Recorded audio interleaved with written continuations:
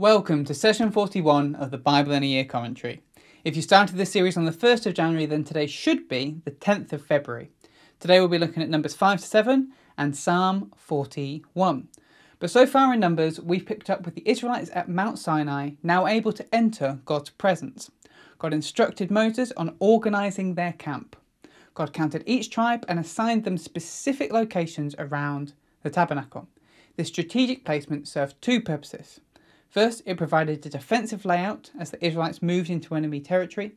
And second, it placed God's presence, the tabernacle, at the centre of the camp and the centre of the Israelites' lives and society. We then read how the Levites were divided into three subgroups: the Gershonites, the Kohathites, and the Merarites. Each group had specific roles. The Gershonites were responsible for the tabernacle's fabrics, the Kohathites cared for the sacred furniture, and the Merarites managed the structure's frames and accessories. They were to take care of the tabernacle very seriously. So let's jump in today's readings with Numbers 5 to 7. In today's chapters, we see the pattern from Genesis continued through some very specific instructions. We have to remember that the Israelites had many rules and instructions that are not included in the Torah.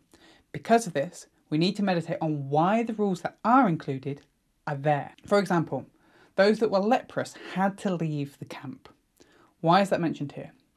In yesterday's reading, we read how God's ordering of the camp and charging the Levites mirrored God ordering creation and charging Adam and Eve. This particular passage mirrors Genesis 3 and the fall. Those that are leprous have taken on something of the nature of death, admittedly not by their own choice. In Genesis 3, Adam and Eve chose death when they did things their own way.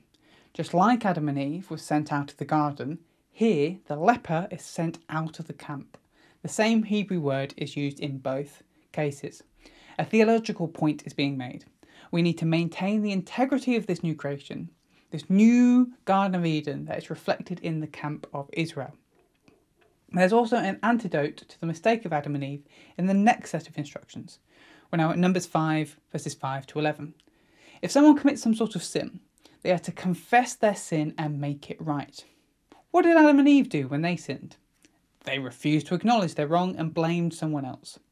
In this new creation that God is setting up, there is now a way forward if the people screw up, but only if they choose rightly. Now, I have to be honest, I really struggle with the next passage, and I think it's important to be real when we find different passages difficult. We see a rule given out that if a man just suspects his wife of cheating, he can take it to the priest. The priest will write a curse on a piece of paper, wash that curse off into some water, add some tabernacle dust from the floor, and then force the woman to drink it. If she's not guilty, great, nothing happens. If she is guilty, her body will swell and her womb will waste away, making her barren. I understand this high sense of wanting to maintain purity and holiness in the camp. We want to dissuade people from having affairs. But for me, I struggle with how embarrassing and hurtful this would be for a woman who was innocent. She would feel hurt and betrayed by her husband, and there's no restoration made there.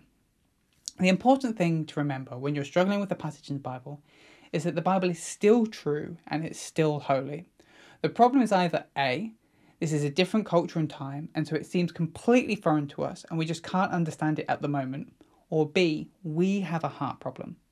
And this is something I'm wrestling with every time I read this passage. God, show me where I'm misunderstanding something or where my heart might need to change. I thought I'd share that with you so that you know if there are bits in the Bible that you also struggle with, you can know that you're not alone.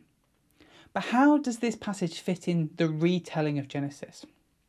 In Genesis 6, we read how women had illicit sex with spiritual beings. The consequences of this was death to their wickedness through flood waters. Here, we have instructions on what to do if a woman has illicit sex, and she must drink God's judgment through cursed waters. If she has lived right, then she will have children. She will be fruitful and multiply as Noah did. If she has not, then her line will stop with her. Putting aside the logistics of the practice for now, the passage read theologically can be seen as a reminder that if the Israelites remained committed to their God, as a woman to a husband, they will flourish. If they don't, they will perish. We then get a chapter on the Nazirite vow. This was a vow someone could make if they wanted to dedicate a period of time to God. They would live to a much higher standard of holiness before God. These people would then be on similar levels to the priests in terms of holiness and purity. There are a couple of key Nazarites in Israel's history as we go forward. One is the judge Samson, and the other is the prophet Samuel. One follows these rules and one breaks them. So it might be worth bookmarking this chapter and rereading it when we get to their stories so you can see where they went right or wrong. Where might this mirror Genesis? One of the instructions of the vow is to avoid all alcohol. This could be a reflection on Noah's mistake in Genesis 9, as he got drunk on wine.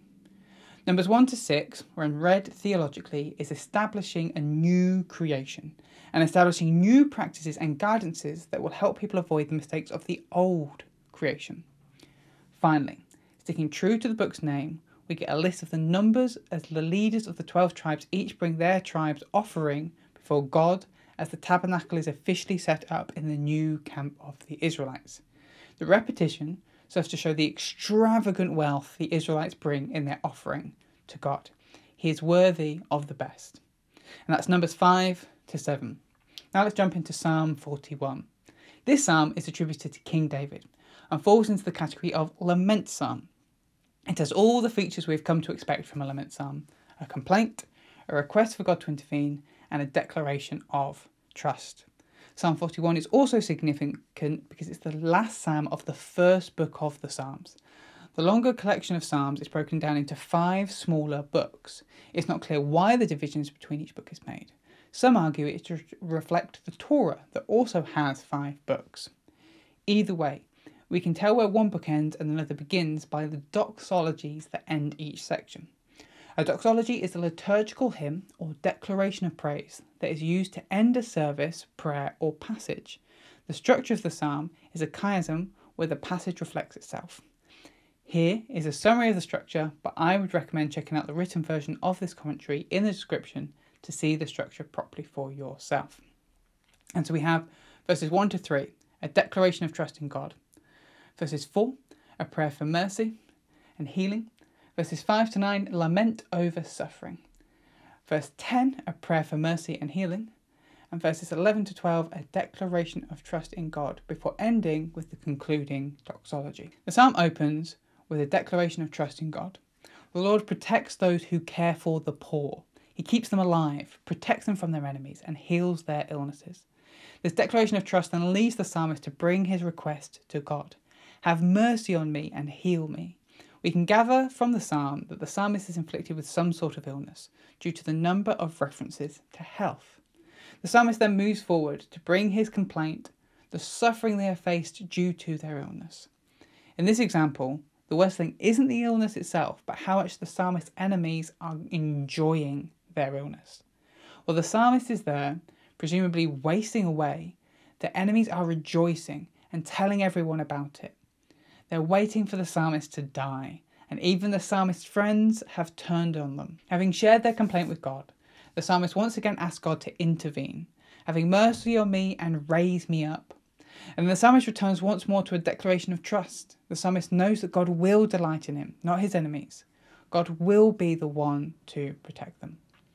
Finally, this psalm, and first book of the wider collection, ends with a blessing to the Lord. In this psalm, we can easily see the different stages of biblical lament and how each one is important to processing difficult situations and emotions.